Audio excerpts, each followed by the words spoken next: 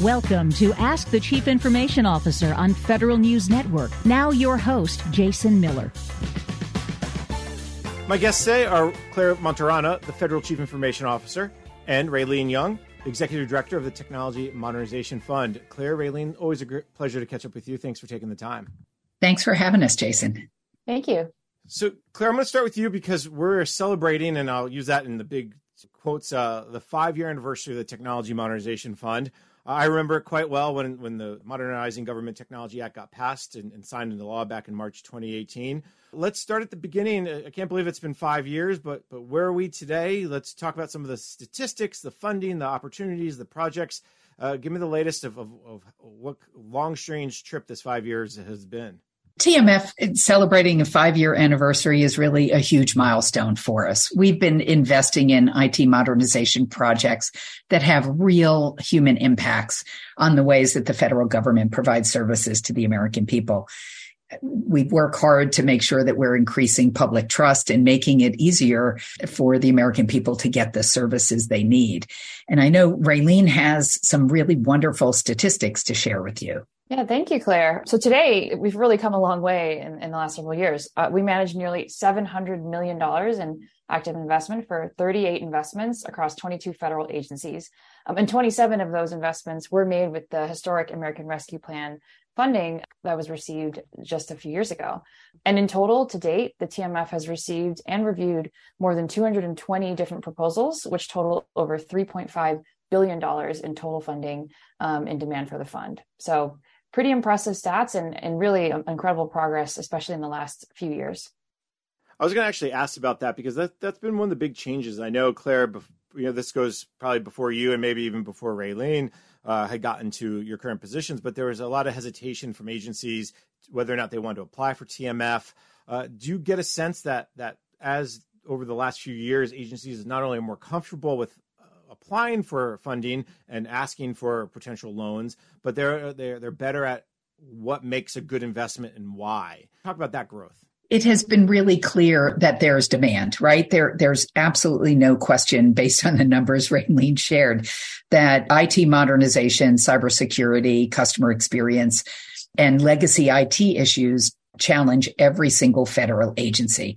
So TMF under the American Rescue Plan and with our historic $1 billion investment has really changed how agencies think about TMF. And when we were able to change our repayment model from 100% repayment to some flexibility for agencies that had very specific needs, it really had agencies leaning forward and leaning into TMF where they might not have previously. And Raylene, from the on the ground perspective, what are you seeing maybe differently as agencies are submitting their proposals? I know you all work very closely with them. How have those proposals also evolved over the last couple of years? I think something you mentioned around working just really closely with agencies. I think that's also been a big change in the last few years. We've meaningfully grown the TMF program. We've expanded the board and added new members and obviously added subject matter experts to the team. So that's given us just an increased ability to engage quite early and often with agencies who are interested in the TMF. One concrete example is previously agencies would, submit a proposal and it would go to the board and they'd have to go through this kind of full process right away. But over the last year, we introduced a new process that enables agencies to get started in a very lightweight, quick way where sometimes they can take only 15 minutes and submit some basic information and get hands-on advice and support from the PMO, which enables them to kind of really engage more deeply on the work and have a great, kind of discussion and conversation with the board.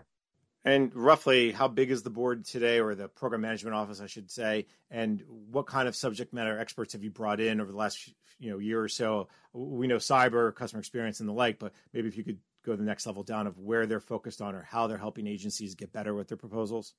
I'll let Claire actually highlight some of the great skill sets from the board, but on the team, on the program management office's side, you mentioned CX, you mentioned cybersecurity. I would just say we provide a kind of general technical support, helping agencies take a more agile approach to their modernization plans. And that's been a really big focus, is just looking at how to break down the projects, ensure that incremental impact is achieved as they embark on their projects.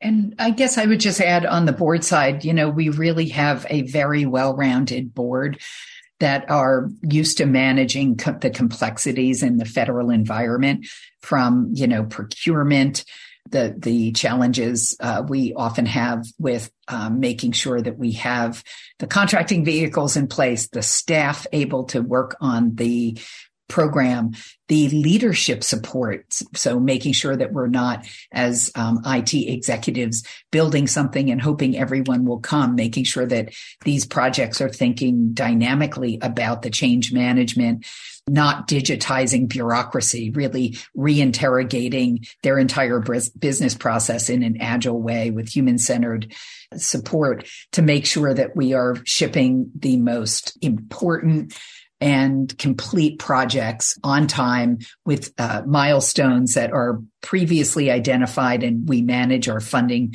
to those milestones. So I think the board has really focused on adding those types of evaluations to our process. And at the same time, Clare, can you maybe also talk a little bit about how the conversations on the board has changed over the last couple of years? I mean, before you came to OMB, any experience with the TMF board, if you were just more kind of narrowly focused on OPM, or if you had some of that government-wide, can you get a sense of how the board is looking at these projects differently, how they are, where maybe something 2, 3, 4 years ago would not have made it risen to the top, but today has? Any examples come to mind? Yeah, absolutely. Our investments are really, we measure success. And I think that having technologists and all of these experts interrogating a project up front does a lot. It really benefits an agency's team to have outside people who might not be as familiar with the subject matter expertise of a project, really being able to ask and focus on the features and benefits, right? What are the metrics that are going to be focused on? Like cost savings and avoidance, that, time saved by either the end customer, the public, or federal employees, if they're the customer set. Process improvements, like reinterrogating all of the activities that go into a program before just lifting and shifting something. We're really reinterrogating business processes, looking at making sure our data is protected, the systems are consolidated, that there's sunset plans for the older IT that is no longer going to be used, and then making sure that we're really measuring user impact and customer satisfaction are really key parts. And with some of the payment flexibility, I think we are really seeing teams leaning into building an MVP, validating their technical requirements, making sure that they're on the right path internally before they go ahead and try and stand up and build an entire system. They're doing all of the really rigorous work up front. And that actually, we're really excited because we can see how that is driving down failure rates. And I think that's one of the key things about the Technology Modernization Fund, that, yes, we all get excited when we see Project X gets this much money, $20 million, $15 million, whatever it is, but you actually hand out that money in tranches, and you have some gates that they have to kind of step through. And we're not talking gates like DoD does with Milestone B gates, but we're talking about actually real kind of DevSecOps types of gates. And you mentioned the MVP. Has that really also helped, if you will, institutionalize this approach to iterative development, to agile development across government? Are you seeing that more broadly just outside of just the TMF? I am definitely seeing it with my CIO colleagues, and there's no question. A couple of years ago, there were a couple leading agencies or components that were really in a DevSecOps model, but that was an exception and not a rule. And now that is really part of the expectation that CIOs have of their teams and the programs that they're managing, as well as just the expectation of the federal workforce wanting to work in a more modern, collaborative, agile way. And not just agile for using the word agile, but actually having the opportunity to learn about, continuous integration, continuous deployment, the entire DevSecOps methodology. And I think that we're really seeing both requests into the board and then just the review of projects across the federal ecosystem really benefiting from us moving towards those models. Claire, Raylene, on that note, let's take a quick break. When we come back, we can continue our conversation. My guests today are Clare Martorana, the Federal Chief Information Officer, and Raylene Yung, the Executive Director of the Technology Modernization Fund. I'm Jason Miller, and you're listening to Ask the CIO on Federal News Network. Welcome back. You're listening to Ask the CIO on Federal News Network. I'm your host, Jason Miller. My guests today are Clare Martorana, the Federal Chief Information Officer, and Raylene Yung, the Executive Director of the Technology Modernization Fund. I want to talk just real quick about the Biden administration requests about $200 million for fiscal 2024. The budget numbers are out, and that's very exciting. How did you decide on that $200 million, and what are some of those ideas or goals if should Congress approve it? We focus on trying to understand where agencies are on their IT modernization journey and make the right investments through annual appropriations process, which is really the critical part of this. But TMF is really supplemental to that annual process and helping put agencies on the right road to building, a durable, secure foundation. And it's really a key, as you know, Jason, to digital modernization and transformation. So I'd say starting with making sure we understand where each agency is on their IT modernization journey, and then really making sure that we are focusing both on how we can be a catalytic change agent in partnership with that annual appropriation process. And Raylene, you might have some additional thoughts on this. I totally agree with kind of that idea of really thinking about how we complement the annual appropriations process. But also, I would say with the TMF, we're really aiming to try to strike that balance between the agency's demand for funding, which typically just outpaces available resources, I would say, in any year. But what's balancing that with what's achievable and realistic in a constrained kind of overall budget environment. I'd say if you look back at all the TMF budget requests over the past 5 years, the 2024 request is quite in line with those, and I think reflects the importance of these funds. And we're really pleased to receive congressional support for $50 million in this year's omnibus. So we believe that the next year's request is quite critical to keep pace with the scale and number of investments that we're making today in the fund. I think with additional funding, we'll be able to meet significant demand and continue investing in some really complex government-wide IT modernization efforts, as well at the same time as we scale operations and continue growing. I appreciate that. I think the challenge, of course, is the technical debt across government is only growing, and a lot of agencies see this as a way to accelerate out of that debt. But there's never going to be enough money. No matter how much you get, if you've got $10 billion, it probably still wouldn't be enough money. So you have to look at where the priorities lie and how you can kind of give that agencies a little bit of a push. I want to shift gears as we kind of get close to time here. I know that there's been a lot of talk in the federal community about login.gov. There was what I'll call a very striking IG report that came out from GSA about TTS and misleading agencies over the last 4 years about meeting certain requirements from NIST. From the TMF board's perspectives and OMB's perspective, how concerning is this? Are you relooking at the investment? Maybe Claire, what can you tell us about this report and what it means for you from both federal CIO perspective, but also from the TMF board lead? I think this is a really good example of good government. We really appreciate GSA's leadership when they identified these issues with login.gov in early 22. They did exactly what they were supposed to do. They immediately reported the issue to the IG. They notified the TMF board and agency partners, and they worked diligently to establish new leadership for the login.gov program. So I think that those, new management controls, establishing clear lines of oversight and accountability are absolutely essential.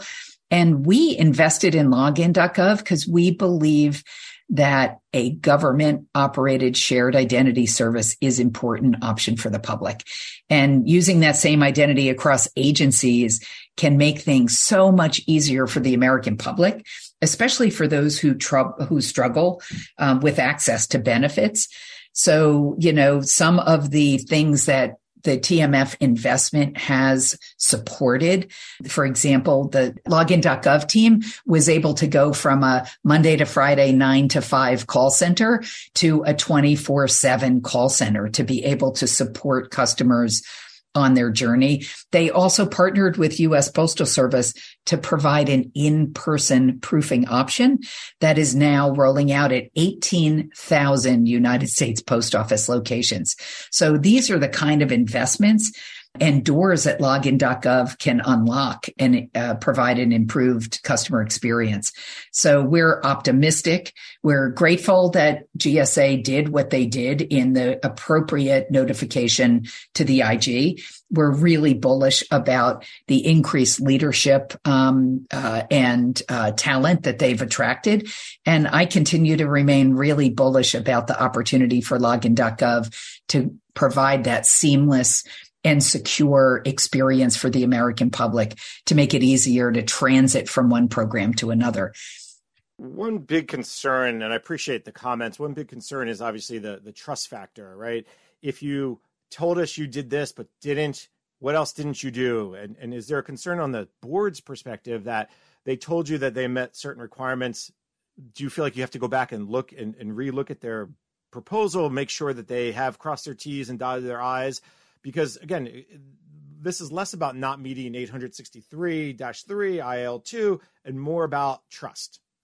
Absolutely, Jason. You know, that this did dent the trust for login.gov, but it is recoverable. Our expectations are that every single project and program that we run, operates with integrity and accountability and transparency. And I think that the GSA leadership team has really proven that. But it is a ding, and it does cause pause. We as a board are fully interrogating the process that we went through for the investment, making sure that we are going back and looking at the milestones that we were managing to and all of our delivery to make sure that we're doing our job, because we are the stewards of the taxpayer dollar as well as the agencies that get TMF funding. So we take this all very seriously and are having really rigorous conversations, both amongst the board itself with our TMF PMO colleagues and with our login colleagues, because this is something that we're going to have to build back from as a shared service provider. But I have all the confidence in the world that we will be able to recover from this, and that our investment has been meaningful for the American people. Claire, appreciate you talking about login. I know it's a very sensitive situation, and I know it causes a lot of angst in the community. In the same vein, I'm going to go maybe one step further. And of course, now you're probably going to get a lot of folks in Congress questioning, okay, how do we make sure we can trust TMF? Can you talk a little bit about your conversations or the conversations you hope to have with members of Congress? Because they have always, whether the login.gov issue came up now or it's always been a challenge to kind of get them to see the value and to continue to appropriate money. What kind of conversations are you having with Congress to ensure they continue to understand the value, and what are you doing either differently or new in 2023 and beyond? As you know, the last 2 years receiving this historic investment from the American Rescue Plan of $1 billion really changed the way that we operate TMF. The investment rate has increased tenfold. The fund is constantly looking for new projects to invest in. But it's really important to remember, and we remember as board members, that our customers are the constituents of members of Congress. And we are constantly in communication with every investment that we make. I know that Raylene can add a little bit more color to this, but we work really closely with our congressional colleagues to make sure that we are showing the features, the benefits, learning from lessons of certain investments and scaling that learning across our whole portfolio. But I think, Raylene, maybe you can touch on how we interact with Congress on a frequent basis. I would say something that's actually always been true for the TMF is we provide detailed and regular spend plans to our congressional committees. We really try to outline proactively what's happening in each investment round, what actually happens when different investments either wrap up or kind of get updates or sort of show progress along the way. So I think that's a pretty unique aspect of the program. And at this point, almost on a monthly or every other monthly basis, we've been able to kind of give these refreshed updates in written form, but also have done regular briefings with our committees as well. So definitely here to engage and help answer questions and help shine a light on the great impact of these investments that we're making. All right, Claire, Raylene, I really appreciate it. There's a lot more to talk about, but unfortunately we're out of time. So let me thank my guests. Clare Martorana is the Federal Chief Information Officer. Claire, always a pleasure to catch up. Thank you for taking the time. Thanks, Jason. And Raylene Yung is the Executive Director of the Technology Modernization Fund. Raylene, always a pleasure as well. Thank you. Thank you. We have to take a break. I'm your host, Jason Miller, and you're listening to Ask the CIO on Federal News Network. Welcome back. You're listening to Ask the CIO on Federal News Network. I'm your host, Jason Miller. For this segment of the show, we switch gears. I caught up with Colonel Jennifer Krolikowski, the Chief Information Officer of the Space Systems Command, after she spoke at the recent FCA Tech Summit. Colonel Krolikowski, first of all, thanks for taking the time. I just want to start by asking, you mentioned a new project called Enigma. Can you just tell me a little bit what that is, how it works? Because it seems like a really innovative way to address some big challenges around contracting, specifically getting out of the manual and getting more digital. Mm-hmm. One of our main pain points that we were seeing within Space Systems Command is how can we work and collaborate with industry partners specifically, with other people in general, but primarily focusing on how we can work with industry. And so part of our mantra to that is being able to connect and work with anyone, anytime, anywhere we wanted to. So the concept of an Enigma then too is good to go from device through transport into a cloud to be able to work together, whether that's in digital engineering or DevSecOps, building code, or just collaborating on a document in general. Oftentimes, the contractors can't get into our networks, we can't get into theirs. We sneaker net things, or it takes forever to transport files and stuff. So we wanted to be able to have an environment that we understood was secure. We knew who was going to be in it. We could actually work and do things and be more productive in that respect. And one of the challenges that we always see also in the current way of doing business is that a lot of those things are bifurcated.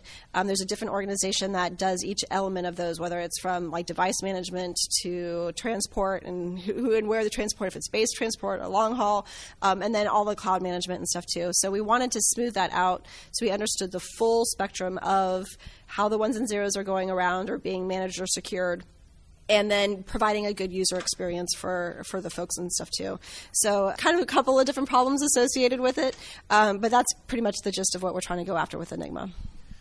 This is not just for contract writing. This is for anything that anyone in the Space Command needs to do. It sounds like, is it a separate cloud or is it an unclassified cloud? Like, how do you characterize this, or is it a platform? How do you kind of talk about what this is? Because, again, it sounds like it's just the cloud, which it can be many things to many people. No, for sure. And so we go into, like, when I have a user who wants to be able to use the digital backbone that is Enigma, going after what their use case, what is it that they're trying to go after, or what they're trying to do. So whether it is like, hey, they want to do a solicitation, and so they want it to be able to do, digital evaluations or something like that, we can spin up a cloud for them for that.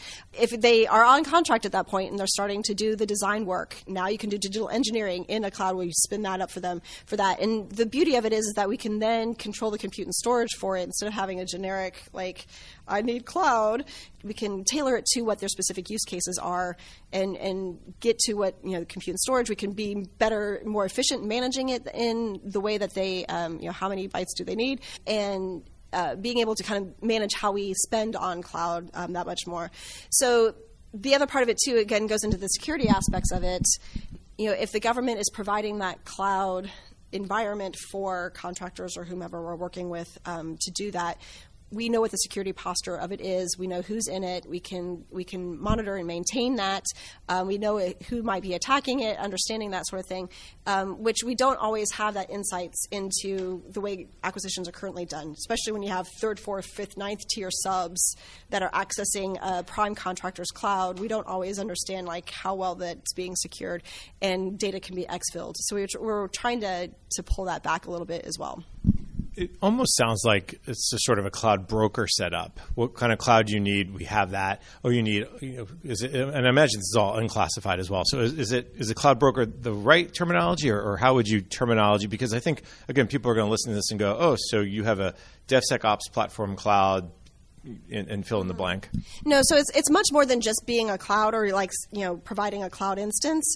It goes into the device and transport as well, like the access to that cloud. We have that challenge of getting to the cloud, and everybody else getting to the same cloud that we want to, with either with that transport or whatnot. So, and when I talk about at the device level, the device may be on a base, it may be on location, but it could also be remote. And so we're looking at how we can have secure tablets, or we can have secure devices services that also has that same connectivity to the cloud as well. So that's why when I say it's an integrated digital backbone, it goes from device through transport to that cloud access. But the cloud just happens to where we do all of the work. But I need to get access to it. I need the devices to be able to perform, to be able to do that too. So that's where we're kind of going. As far as classification levels, Enigma is initially going after IL5 because that's where most of my space systems us being national security systems automatically puts us in a need for IL5. But we're also going after IL6. Actually, IL6 is our first use case to go after secret for some of our first adopters for Enigma, and with an IL5 to be there closely behind. So we're trying to go after those first two use cases, but also trying to design the architecture to scale up to the SAP level even, because we have a lot of systems that need to work in there.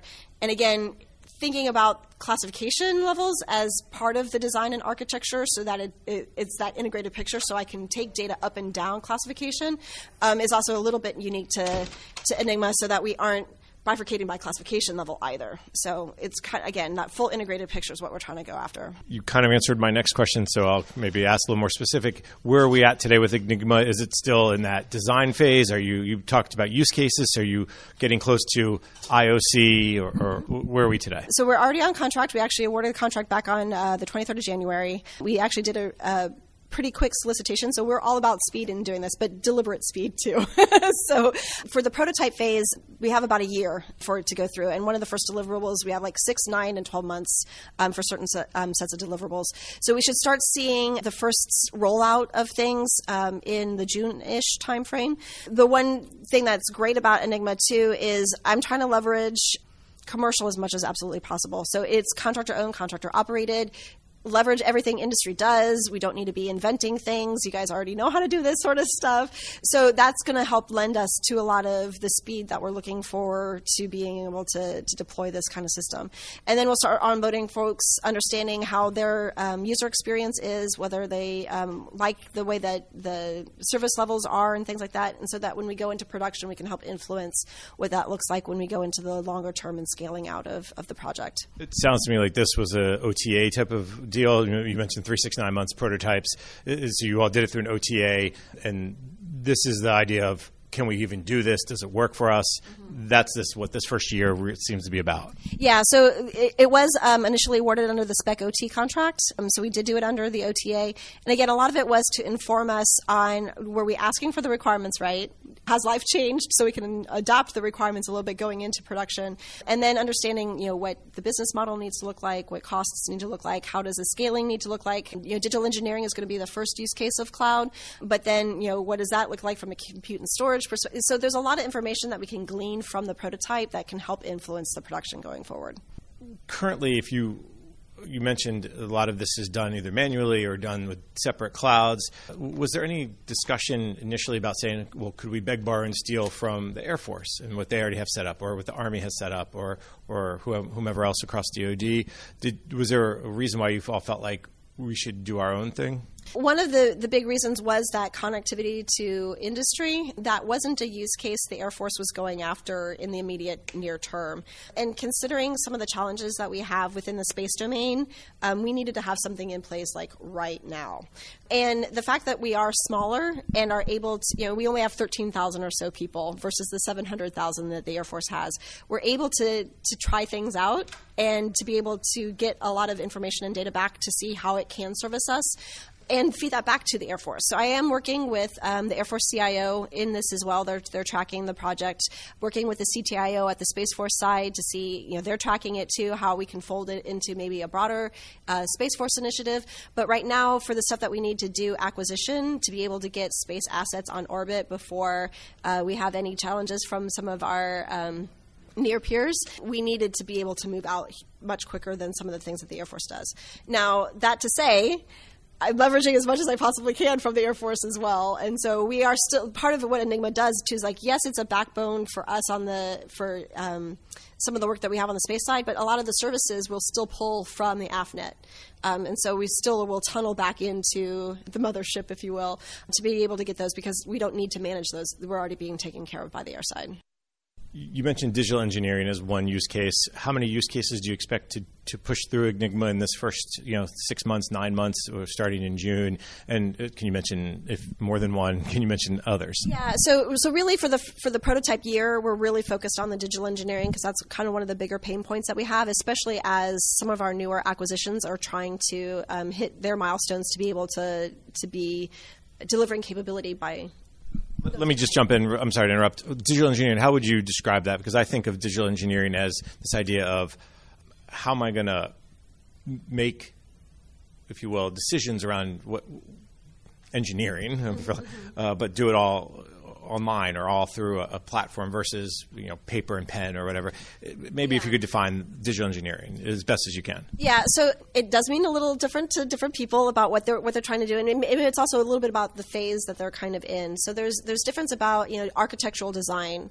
You can iterate a lot faster if you're doing it digitally than you can necessarily if you're trying to do pen and paper. If you're trying to transport, review documents, instead of getting a pile of documents on your doorstep that's all printed out, if you just have it all online where you can actually access it anytime that you want to in a collaborative manner, that's another way you can digitally engineer. So it depends on kind of some of the things that I have some users, they want to be able to do all of the design reviews digitally. It helps you to do things more remotely or more real time versus waiting for, here's the PDR, here's the CDR, we're waiting on this one date. Well, no, I can see actively what's going on throughout the whole thing. So there's a benefit to that in kind of automating the way engineering is being done, and having things digitized like that can help those sorts of things. So that's really the main use case we're going after. I've got some folks who want to be able to do design reviews, who want to be able to just even understand if they change a requirement or if they tweak something, how does that ripple through the rest of the design? That's kind of the things that they can get very quickly out of using digital engineering.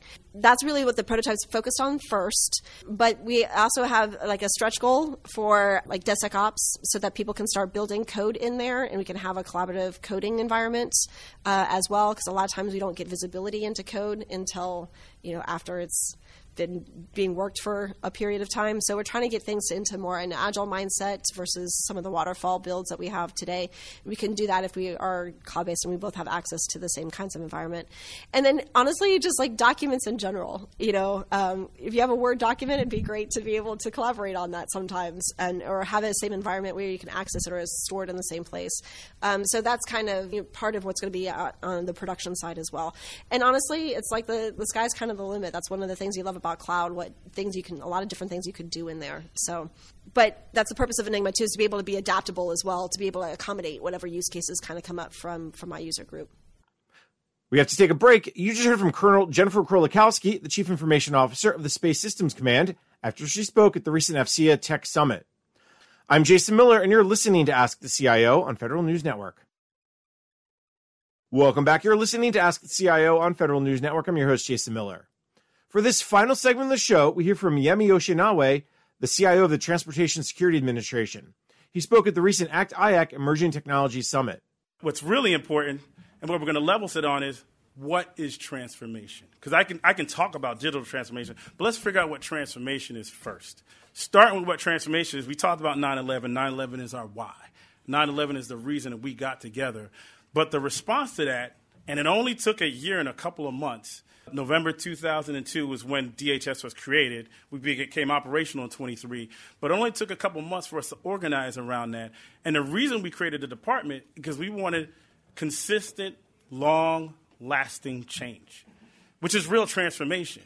You had a whole bunch of assets that already existed, which is Border Patrol, you had immigration, you had customs enforcement, and brought it together in one place, and then you created TSA from FAA, DOT, and a bunch of places. And we did that so we can focus, a little bit of Conway's Law, right? So we can focus on an adversary and make sure that what happened never happened again. And it's important because it was intentional, insightful, and it was about people coming together. Back then, because I get all the stories now, I'm at TSA, back then you took a bunch of folks, you got in the room, you solved the problem, and it got done. There was no acquisition. There was no contracts. There was no CIO. There was nothing. We just got it done because you needed that. And you needed to make a change. You needed to, I didn't fly that much back then, but there are people that talk about there was no sterile environment. You walked into a plane. Go figure, right? We had a different mindset, and we had to change, right? Fast forward into kind of when I got involved with DHS, kind of one of my first jobs out of college, I remember working for immigration because that's where I started as a contractor. I was a developer. And they said, we're going to have you go out in the field and do these things called file audits because we still have these immigration files that are A files. And you would go out to a site and you would audit the files so that we can track them electronically. But lo and behold, I would get to these sites. It would be like Miami, New York, Philly, and there would be a line going around the building. And I'm not talking about a 7-Eleven line. I'm talking about lines that are 70, 100 deep. They're so long that there are people that you would hire to stand in line for you. And what those people would do is they would stand in line, and so folks can take their kids to school, they can go to work, and you paid them so you can come back in line and take your spot. And so that's pretty significant. You'd also have people taking passport pictures. You can get advice, all because that line was that long. And it'll take hours to get in that building so you can get a benefit or you can get one of the biggest prizes of being a part of this country. And I remember going in, and my parents are immigrants, so it's special to me. I remember going and saying, man, that's crazy that people have to stand in line like that. Never seen a line like that. And so lo and behold, it became our mission, the other why, the catalyst, to make sure we can get immigration benefits faster, easier. And so we worked on things, here's where it's systemic, we worked on things like agile. And we use that word all over the place. I mean, we send solicitations out, and you guys say I do agile really well. But what was it really? It was so that we could iterate. It's so that we could go and find innovation and do it over again. Because if you know anything about innovation, it doesn't happen right the first time, does it? No. We make mistakes. We fail forward. And that's a cliche, but I remember when I was a developer, we would develop something, push it out, do an emergency release, push it out, bring it back, and all of a sudden, it wasn't what the customer wanted a year later. I got a customer over here, Soraya, she's smiling at me because she remembers that. It wasn't what we wanted a year later, and we had to do it over again because we didn't have the system to be able to fail forward and be agile enough to change. But in order to do agile, you needed leaders to come in and say, well, I'm not going to do it that way anymore. I'm not going to use the systems engineering lifecycle. I'm going to change it. I'm going to get people together, and we're going to talk amongst each other, and we're going to make a change. See, we wanted to make real change. So the thing you had to do and you had to remember, it was about people and about companies and about government being on the same playing field. Because a lot of times we get in an agile, what we call a scrum, and a developer who's a contractor would say to the government, that's wrong. Now, way back in the day, the government would say, well, you can't say that to me. I'm your boss. We had to change our mindset so that there was a level playing field, so that we can have a conversation. And those conversations, if you know the Agile Manifesto, got us to a place where we can get something done. So very important, systematic change. The next thing it was automation. And we talk about automation with the tools, but what automation did was made sure that part of the time it took us to do things over a year was setting up our system. It took us like a month to set up a system to deploy code. And we can't do that anymore. We had to do it in like days or hours. So being able to do that actually allowed us to ideate faster. Ideas to solutions were better and faster, easier. And then we can get the customer in front of us so they can see it and make change. So the components of transformation, we had to be committed to it. So lo and behold, we did some things like My USCIS, which not only was it fast and not only was it using infrastructure that was easy to build, it put it in the customer's hands. So the customer made the choice. The customer chose the journey. The customer is able to say, I actually want to go get a green card today, or I want to get a 765 today so I can work. And I do that, and you respond to me. So it had to be intentional. We had to do things like do focus groups. It was actually in DHS one of the first areas where we actually did focus groups. And Soraya, she's always going to smile at me because she was there. We did focus groups, and the first thing they said is, why the heck are you going out to the field to ask people what they want? And you're laughing now because that seems silly. But back then it was like, you need to ask somebody what their requirements are. We're going to write it down, and that's what they want. But we said, no, we want the customer, not the federal customer, the people out there that are going to get the benefit to tell us what they want. And we get their feedback. And, oh, by the way, we're going to do a little pilot to see if they really like it. And they thought we were crazy. This is nuts. Why would you ever do that? we did it, and of course it worked. Not only did it work, it kept happening over and over, and we had this thing called human-centered design that everybody's doing right now, and became the advent of that because that was very important to be able to start that. But everybody said no. If I had Luke McCormick sitting here, he'd laugh too, because everybody said no, and until we found someone somewhere at DHS to say, yes, we can do it. So it's important from the eyes of a leader and the voice of a leader to be able to go against the grain and make change, right? So the other thing you'll understand is that when we did those things, we had to be able to do it over and over again. We had to take the digital asset and store it somewhere and to say, hey, this digital asset is ready for everyone else to use again. Because lo and behold, things like my USCIS was helpful when we had to get folks from Afghanistan over here. We just reused stuff. So now it took weeks to get things out instead of months and years. Lo and behold, when the efforts happened in Ukraine and we need to get people over here to get work permits, we used the same thing. It took 1 week then. And I was leaving USA. I was coming to TSA. It was one of my last things I did. The problem happened on a Monday. We deployed on a Friday. I walked out on a Friday, and I was like, man, that was great, because I remember when that line was long. I remember when it took long to build something, and it happened in a week now. And from the eyes of someone in government, from the heart of someone in government, what's most important is that we save people, not technology. That's how we think. So when you're engaged in us, that's that passion that you're dealing with. We have other things. I don't know if many folks know, we have a chief innovation officer, and it's not me. It's the other CIO, a chief innovation officer that goes out to the actual airports and goes and works with the folks in the airports that work there and identifies where we can be innovative. And the reason that's important, and it's not the CIO, is because we have bomb-sniffing dogs. And there's innovation there. Innovation in how they see folks walk through the lines. Innovation how we move the lines around. And what's good about that is if they work really well, then maybe we won't need some of the machines we have. And it's looking at them in parity and how real innovation is. Again, it's transformation. I don't know if you've seen some airports, there are lines where the bomb-sniffing dogs, the lines are totally different. There's a straight line in, and you see where the dog comes in, and it moves faster. You can also use those in a train station, right? Because there are threats in the train station now that we see that we need to guard from. We also have a partnership with the New York Metropolitan Police Department where we train them how to use mobile technology to identify bombs using CT. So, like the bag scanning system, imagine that being mobile. And then, the guy's way in the back behind the pillar, and he's watching to make sure there's nothing in the bag, and you're moving at walking speed. So these are things we do because we want to change the landscape. We want to protect where we are. That's all the time we have for today. You just heard from Yemi Oshinawe, the CIO of the Transportation Security Administration. He spoke at the recent ACT-IAC Emerging Technology Summit. I'm Jason Miller, and you've been listening to Ask the CIO on Federal News Network.